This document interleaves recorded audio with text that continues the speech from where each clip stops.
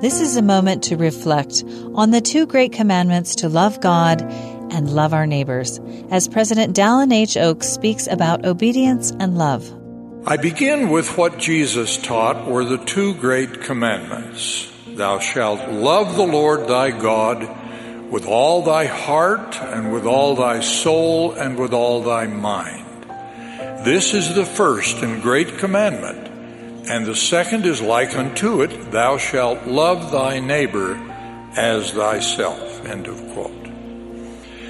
This means we are commanded to love everyone, since Jesus' parable of the Good Samaritan teaches that everyone is our neighbor. But our zeal to keep this second commandment must not cause us to forget the first, to love God with all our heart, soul, and mind. We show that love by keeping His commandments. God requires us to obey His commandments because only through that obedience, including repentance, can we return to live in His presence and become perfect as He is. Meanwhile, we must try to keep both of the great commandments.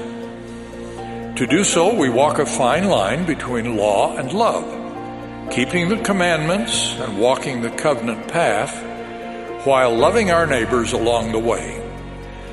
This walk requires us to seek divine inspiration on what to support and what to oppose, and how to love and listen respectfully and teach in the process. Our walk demands that we not compromise on commandments, but show forth a full measure of understanding and love. Our walk opposes recruitment away from the covenant path, and it denies support to any who lead people away from the Lord.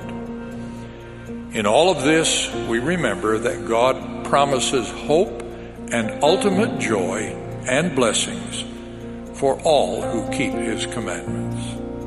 We show love for God when we follow His commandments, while also loving all of those around us. That was an excerpt from President Dallin H. Oaks' talk, Two Great Commandments. This is a moment to reflect.